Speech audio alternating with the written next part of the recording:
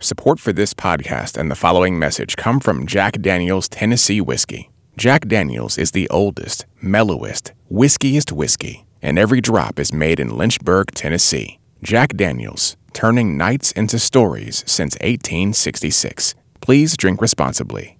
From NPR Music, it's All Songs Considered. I'm Robin Hilton. We're looking back at the past decade in music, the 2010s. It's defining moments, artists, and trends. On this episode, Queer Goes Mainstream. I'm joined by Ann Powers in Nashville. Hey, Ann. Hello. And here in D.C., NPR Music's Serena Turos. Hi, Robin. And Marissa LaRusso. Hello. We're going to talk about a number of important moments that show how and why queer artists are more visible and audible than ever. But we start with the album Transgender Dysphoria Blues by the band Against Me. This is the title cut, so let's just listen to a little bit of it, and then we can talk about the moment that led up to this album coming out.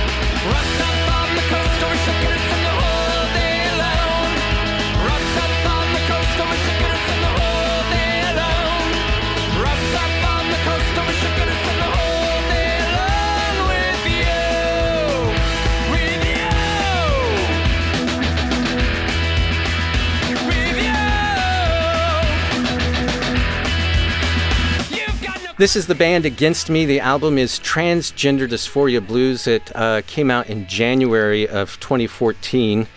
And before we talk about it, I just want to make one little disclaimer about our use of the word queer, because if you're as old as I am, that word has not always been an acceptable word to use.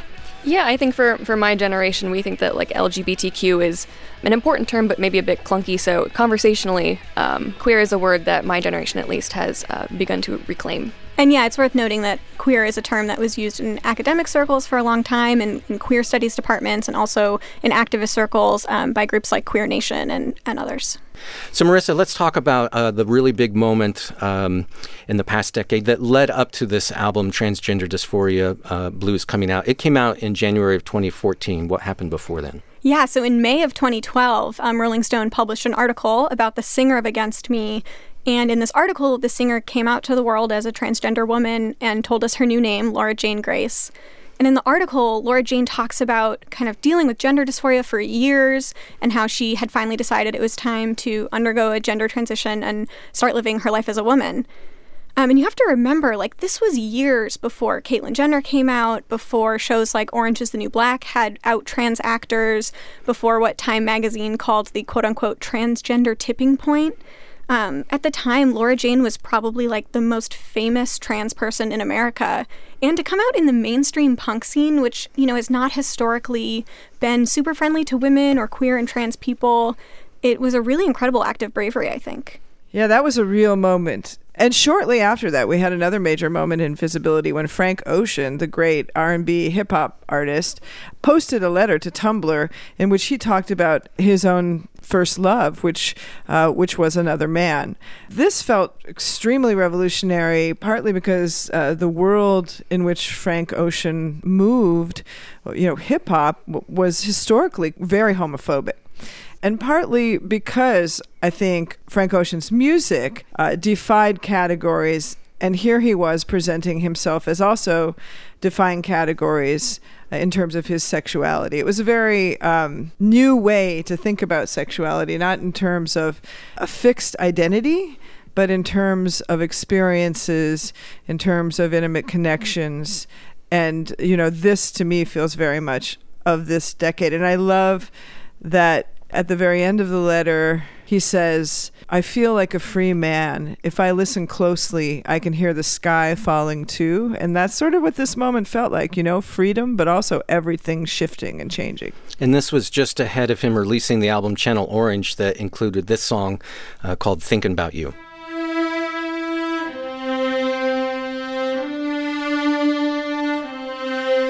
A tornado flew around my room before you came. Excuse the mess it made. It usually doesn't rain in Southern California, much like Arizona. My eyes don't shed tears, but boy, they pour when I'm thinking about you.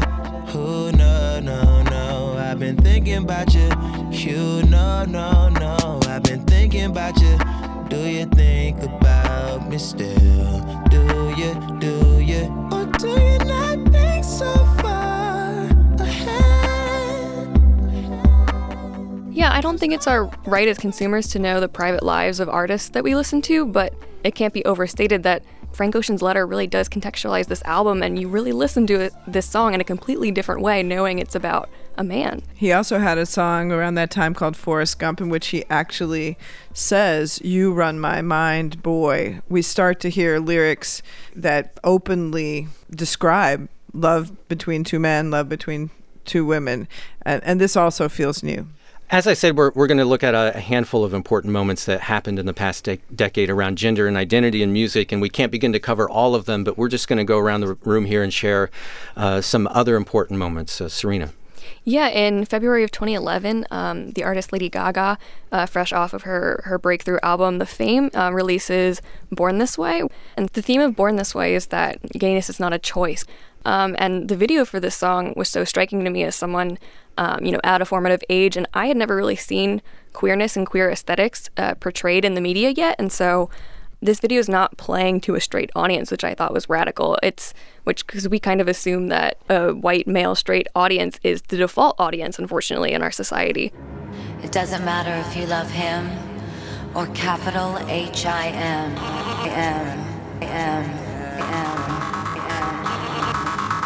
Just put your paws up, 'cause you were born this way, baby.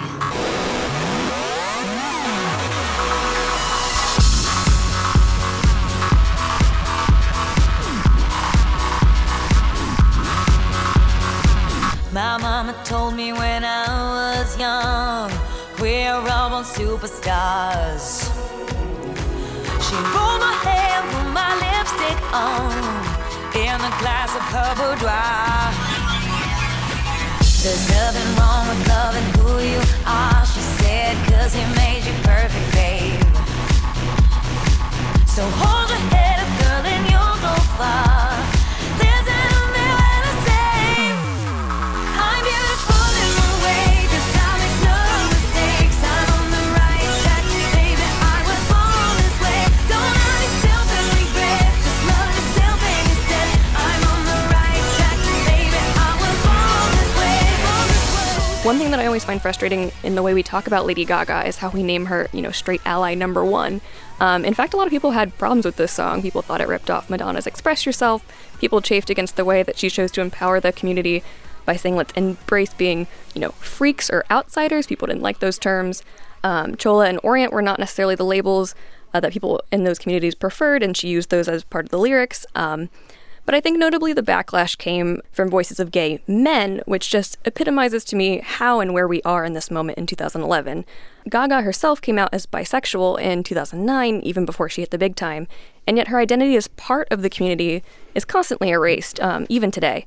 In 2011, we weren't really ready to have those conversations about queer women, and thus femme women and bi or pansexual women were primarily considered allies, but I think we'll come back to this topic later in the podcast. Yeah. And Born This Way was in the spring of 2011, in May of 2011. Anne, let's go to you. Another important ally is Kacey Musgraves, the country music star who, like so many stars this decade, defies genre. In 2013, Kacey released a song called Follow Your Arrow. It was co-written by Shane McAnally and Brandy Clark. Shane is a gay man. Brandy Clark is a lesbian. Kacey is a heterosexual. But Follow Your Arrow is an anthem about freedom of choice, about pride, about kissing boys or girls, whichever you prefer. And within country music, this really feels like a very bold statement.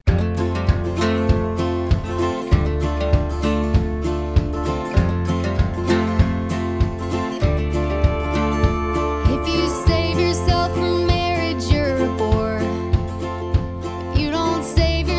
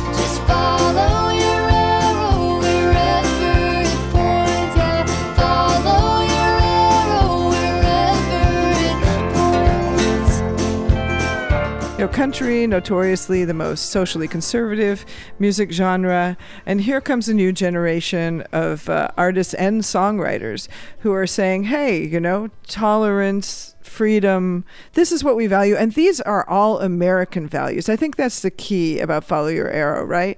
It is a classic country anthem. And the great thing connecting Follow Your Arrow to NPR Music is that Casey performed this song at the Tiny Desk on the very day that the Supreme Court handed down its historic decision in 2015 declaring same-sex marriage legal in all 50 states. And I think we have to think about all of this music we're talking about in connection to the larger social movements of this past decade. And at the center of that is the fight for marriage equality. It's all very intertwined.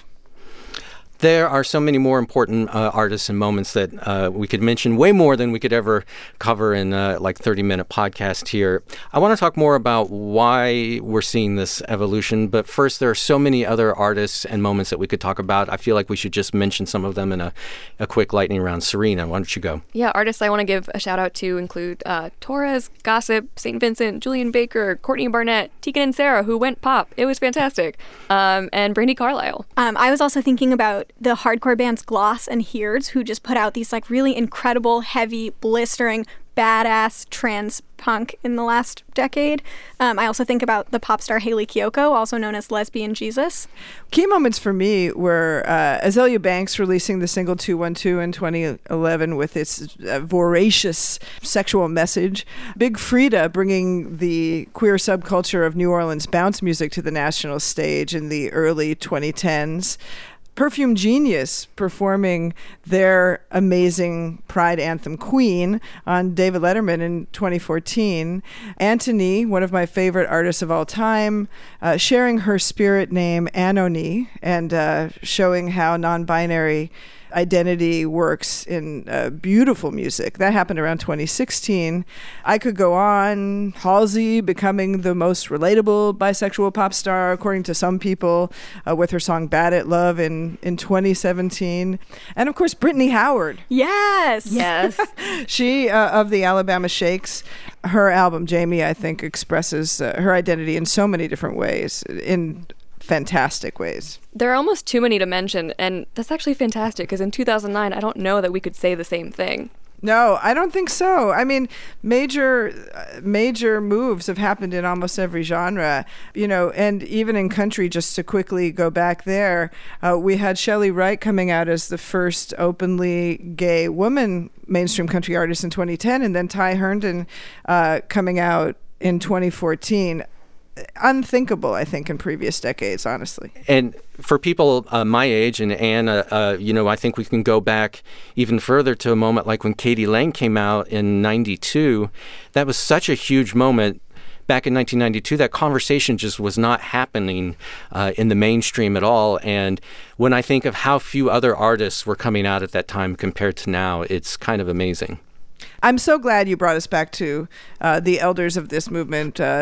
So many still making great music today, whether it's someone like Justin Vivian Bond repping for non-binary music and arts, or Amy Ray of the Indigo Girls. And both Amy and Emily of the Indigo Girls, who made great solo albums as well as working together this decade. And you've mentioned the major shifts that have been happening across genres. I want to talk about why this shift has been happening, a shift in the conversation, sort of the collective consciousness. One of the things you have to talk about is how these voices have been more audible. Well, Robin, Marissa, Serena, you all know I have a teenager. So a teenage daughter, a bisexual teenage daughter. I am a firsthand witness to how crucial social media is. Yeah, I was going to say the same thing, Anne, about social media. I think about Frank Ocean posting his open letter on Tumblr, and how Tumblr especially was a kind of network that just gave young people so much access to queer concepts and vocabulary in a way that felt pretty unprecedented. These ideas had existed in academic circles and activist circles, ideas like the fact that a lot of people don't identify as either either male or female, or that there are other identities besides gay and straight. But if you weren't in college, say, or you weren't in a place where that activism was reaching you, maybe just didn't have access to those messages. And with social media, all of a sudden, you could. And I think that helped a lot of people come to understand their own identities. And I think it helped a lot of straight society also understand what queer people are dealing with and what their lives are like. And this isn't just Tumblr or Twitter or Facebook. It's also YouTube, where I think of the artist Troye Sivan, who came out in a video that he a very, very heartfelt and honest and open video that he posted, and he talked about coming out to his family, and now he's coming out to his fans. It feels kind of weird to have to announce it like this on the internet, but I feel like a lot of you guys are like real, genuine friends of mine, and I share everything with the internet. I share every aspect of my life with the internet, and whether or not that's a good thing, I don't know. But this is not something that I'm ashamed of, and it's not something that anyone should have to be ashamed of. So why not share it with all of you guys? I'm terrified. I know that some people are going to have a problem with this. I know that this could kind of change everything for me, but it shouldn't have to. And that's why I'm making this video, and that's why I think it's important that people make these kind of videos, because my aim on this channel is to make you guys smile and you guys laugh. And that's never going to change. I'm still going to make the same videos. I'm still the same Troye. This is just some new information about Troye. And then when Troye Sivan is ready to take the international stage and really emerge as a pop star, he releases his second album, Bloom. And that title track from that album, I think, really captures the joy and pride that he embodies so beautifully. And I love it. Take a trip into my garden, I've got so much to show ya. The fountains and the waters are begging just to know ya. And it's true, baby, I've been saving this for you, baby. I guess it's something like a fun fair. Put gas into the motor, and boy, I'll meet you right there. We'll ride the roller coaster, cause it's true, baby, I've been saving this for you. And again, this is the title cut to the album Bloom from Troye Sivan that came out in August of 2018. What are some of the other reasons we've been seeing this shift in visibility and audibility? One of them I think of has got to be how it's just gone mainstream. Yeah, at the same time that queer narratives are beginning to be explored online in countercultural spaces like Tumblr, queer narratives also go mainstream on television. The TV show Glee was so important and instrumental in demonstrating to people gay experiences and characters on screen, and those characters who have agency to pursue romantic and sexual experiences. The touchstone from Glee, the series about an a cappella group in Ohio, is the relationship called Klaine between characters Kurt Hummel and Blaine Anderson. And the episode specifically Never Been Kissed that aired in November 2012 showed, at least for me, the first time I saw a pair of gay characters kiss on screen. And I think from that same episode, the character Kurt actually sings the Beatles song Blackbird to Blaine. And I think it's this really tender moment where we see, you know, the old canon of songs kind of recontextualized for a new generation. Blackbird singing in the dead of night. Take these broken wings and learn to fly. All your life, you were only waiting for this moment to arise.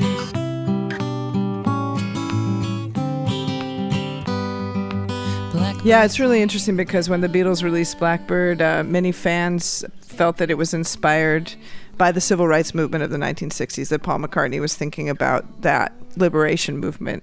And here in the 2010s, the latest wave in an ongoing civil rights movement is really cresting.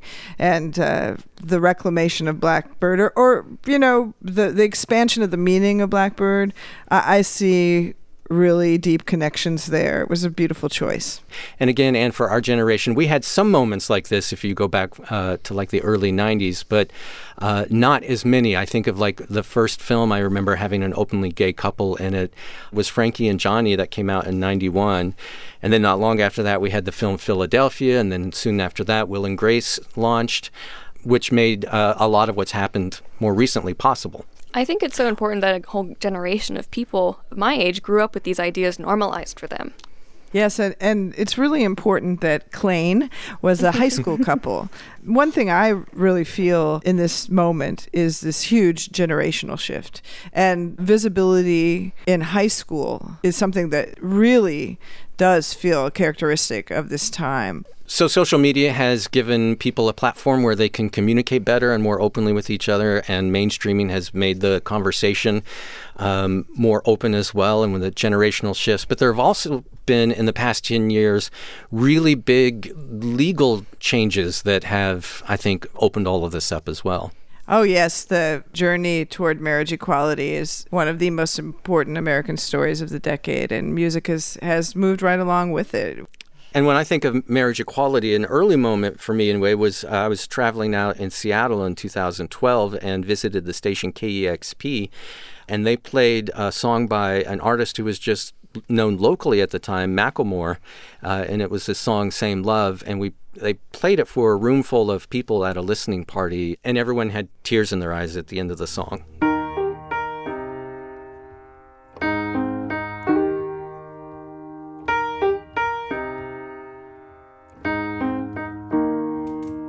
When I was in the 3rd grade, I thought that I was gay, 'cause I could draw. My uncle was, and I kept my room straight. I told my mom, tears rushing down my face. She's like, Ben, you've loved girls since before pre-K. Tripping.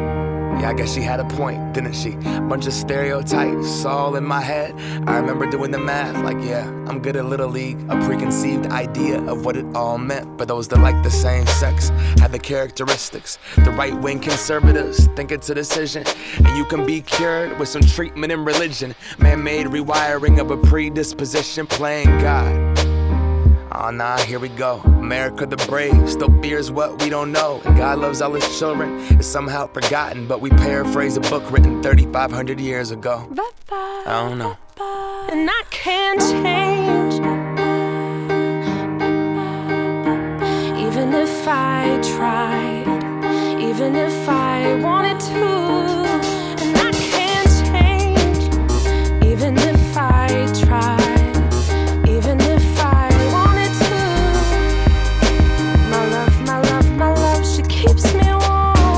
I know that some people feel Macklemore's a super uncool rapper, white rapper, whatever, but he had a huge following in Seattle.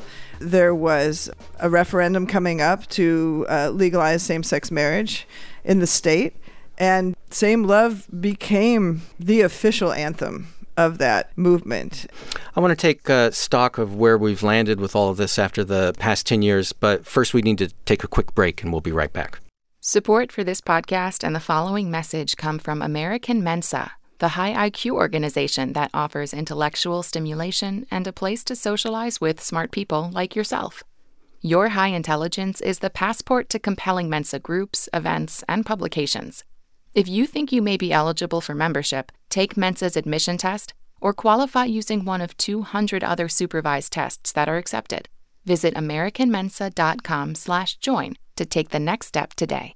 It's All Songs Considered from NPR Music. I'm Robin Hilton. I'm here with Ann Powers, Serena Turos, and Marissa LaRusso. We're talking about queer liberation in popular music in the past decade. We've looked at some important examples of how we've heard this evolution or revolution and some of the reasons why it's been happening. But I'm wondering where we are now. Like, where have we landed after the past 10 years? It's hard to say where we are now.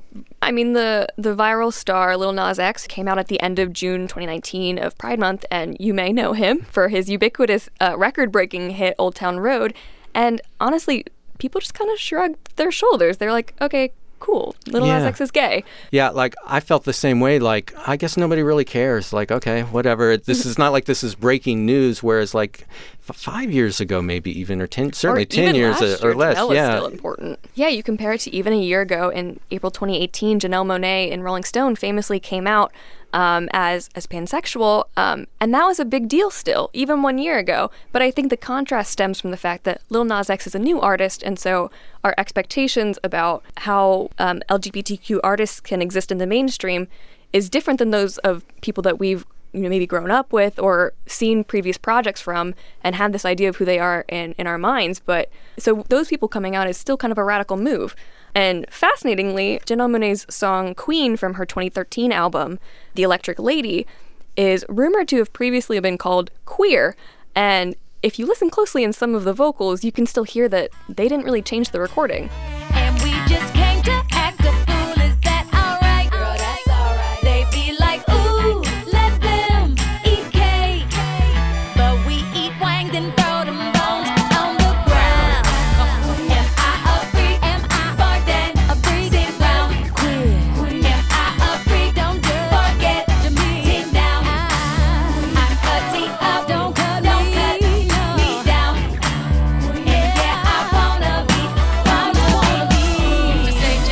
Is it peculiar that she twerk in the mirror? Yeah, I feel like as much as we've made really amazing progress on LGBT rights in this country, we still have quite a long way to go, and a lot of LGBT people in this country still are super vulnerable. For example, right now, you can still be fired for being trans in 26 states and for being gay in 17 states. Now, there are cases before the Supreme Court right now that are considering those questions. Is it legal to fire an employee for being trans or being gay? So maybe that won't still be the case in the near future. There are still 15 states in the U.S. where there are no laws that address hate crimes against LGBT people, and conversion therapy is only outlawed in 17 states. You can practice it in many others. And of course, there's an epidemic of violence against Black transgender women in this country.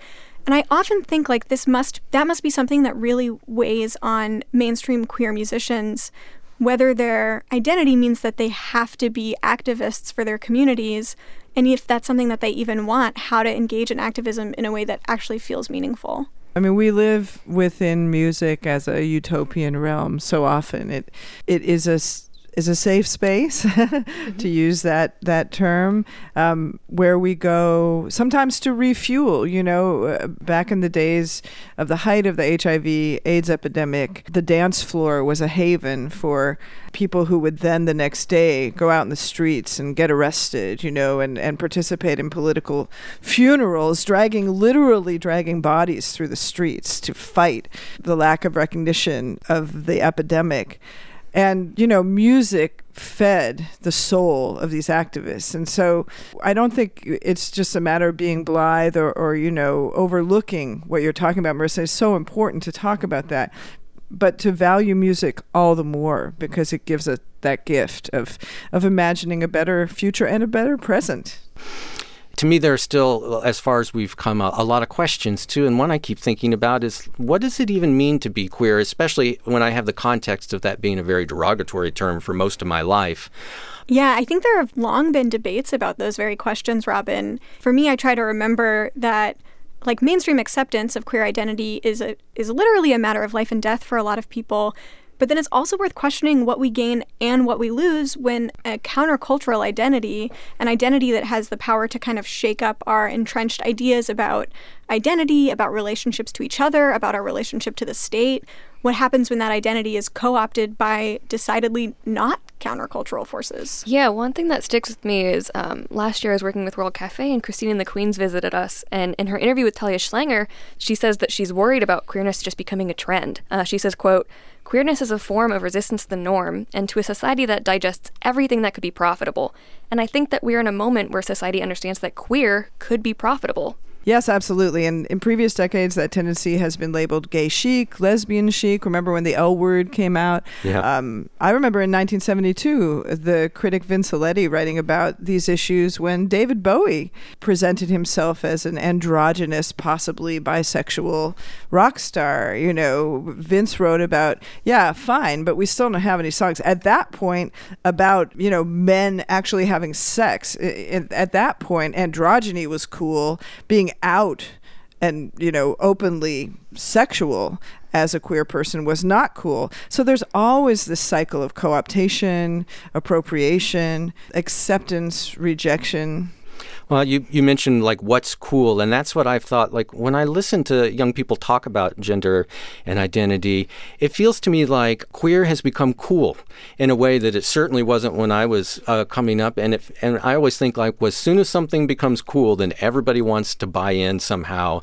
And I think that's when you see things like the commodification of it, like, hey, we can do something with this. Yeah, it can be someone's marketing tool or someone's brand identity to align with queerness in a way that might be helpful to the queer community and might just make some money for a corporation. I definitely can tell you that at Hot Topic, where I've been for most of the past decade, shopping with my teenager, the unicorn branded products now rival the goth branded products. But I can also tell you that kids I know are getting bullied every single day. It's still happening. So that's why, people need to keep fighting for the dignity and pride of all kinds of people. I'm wondering what this all means for the music itself. Like, has the music that we're hearing changed because of visibility and audibility? I mean, one thing on a basic level is that electronic and dance music is so fundamental alongside hip-hop in pop today. And what is the history and legacy of dance music in this country? It is queer life.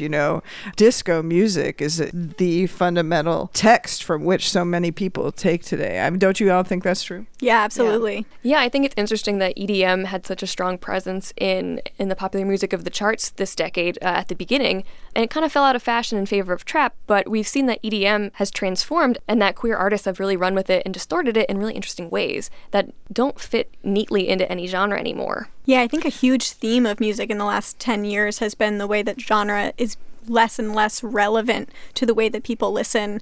And I think, and what you were saying about identity becoming more fluid in general, that totally bears out in some of the more genre blending music that we hear in the 2010s. And nobody embodies that more clearly, I think, than Sophie, the Scottish record producer, singer-songwriter, DJ, who first emerged as a force kind of in the early mid-2010s.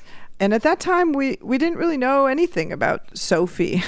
Who is this artist associated with a label called PC Music that was making very... How do you describe it? I don't know. Help me. How do we describe it? I think that's part of the deal. I don't even know I don't know how to describe this. When I heard Sophie for the first time, I felt like I was hearing the future. But I remember when PC Music first emerged and people were very confused. Like, is this making fun of pop music? Is this pop music? Is it being made by a man making fun of women? Because the voice and the tone was, sometimes hyper feminine. Fast forward to 2017 when Sophie finally releases her first album and appears in videos for the first time. And Sophie is a trans woman. And what Sophie is doing with her voice, I think, is so fascinating because using pitch shifters and other studio tools, she is really playing with the sound of the human voice and in a way that challenges our assumptions about gender. Yeah, I think Sophie's music is like a really powerful example of how there's not one way to express trans identity or gender in general. And that's part of what makes her music so fascinating to me. Let's go out on Sophie. This is the song Face Shopping from last year's Oil of Every Pearl's Uninsides. And even the name of the album conveys so much. Oil of Every Pearl's Uninsides. So let's go out on the song Face Shopping. Thanks, everybody. Am Powers. Thank you. And Serena. Thanks, Robin. Marissa. Thank you. And I'm Robin Hilton from NPR Music. It's All Songs Considered.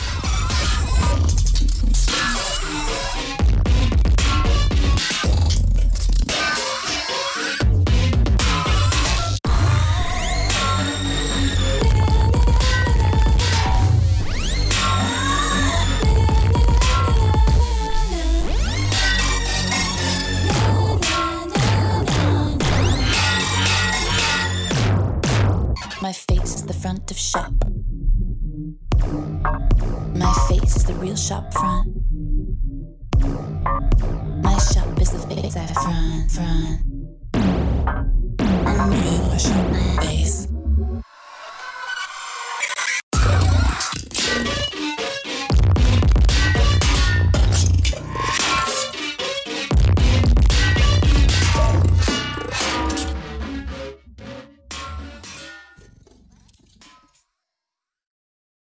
Support for this podcast and the following message come from the NPR Wine Club, where every bottle tells a story and NPR shows become wines, like Weekend Edition Cabernet Sauvignon. Available to adults 21 years or older. Learn more at nprwineclub.org.